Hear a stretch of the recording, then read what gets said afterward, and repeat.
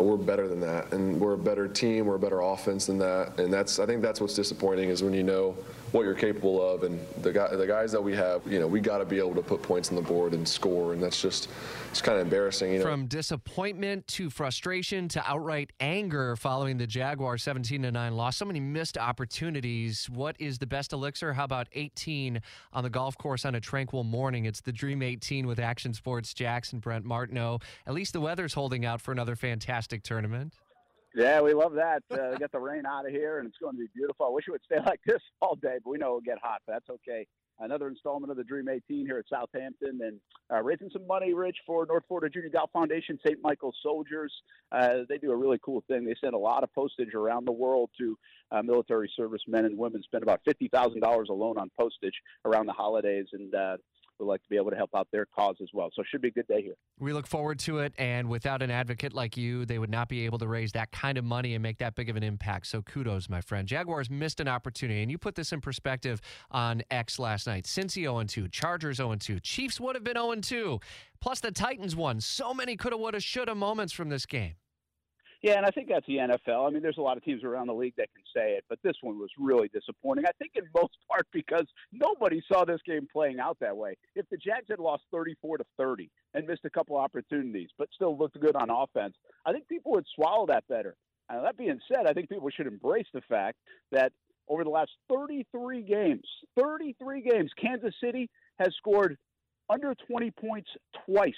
Once last year in a loss to Indianapolis, and yesterday against the Jaguars. That's how good of a defensive effort it was.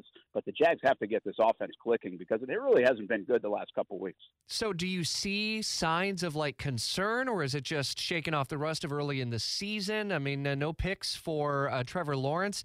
Seemingly a relatively clean game, but so many overthrows and just missed opportunities by a couple of yards here and there. Yeah, I just think it's a, game of inches type of thing, I guess, if you want to go the cliche. Trevor was a bit off. The receivers aren't pulling everything in. And I really believe this stems right now from an offensive line that's a little bit shaky, and I don't think anybody seems to trust what's going on against two pretty good defensive fronts the last couple of weeks in Indianapolis and Kansas City. I believe that's the root of the issue, and that's why we're seeing some of the play calls, and that's why we're seeing maybe guys a little bit off, not trusting everything. But it's there. I think it's there.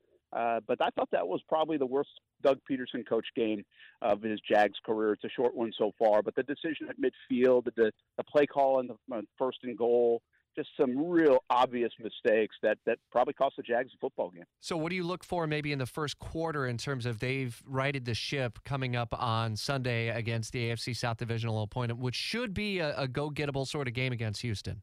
It should be, but they've had trouble with Houston over the years. Now, new regime in Houston, so we'll see if that makes any difference, and maybe they can move the ball up and down the field better.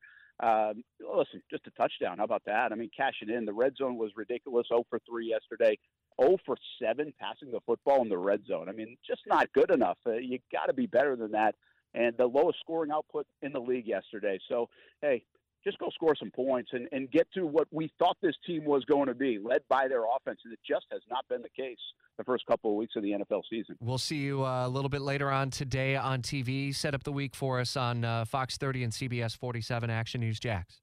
Yeah, 7 o'clock tonight, Jags Report Live. Jamal Agnew will join us Thursday with Jaguars All Access. We have Christian Kirk joining us. So 2 offensive guys that we can ask a little bit about trying to fix it.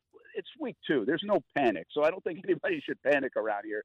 But it would be nice to see what we think this team would be, and you can hear and see and come out and meet us in the players tonight, 7 o'clock at Sneakers in Jax Beach, and you can watch it on Fox 30 as well. And we hear the birds chirping in the distance at Southampton. Enjoy the 18, and we'll hear more from you 3 to 6 on ESPN 690 with Brent and Friends. Guy does not sleep and continues to raise so much money for great causes, including youth golf and many more in Northeast Florida. 7:45 on Jacksonville's Morning News.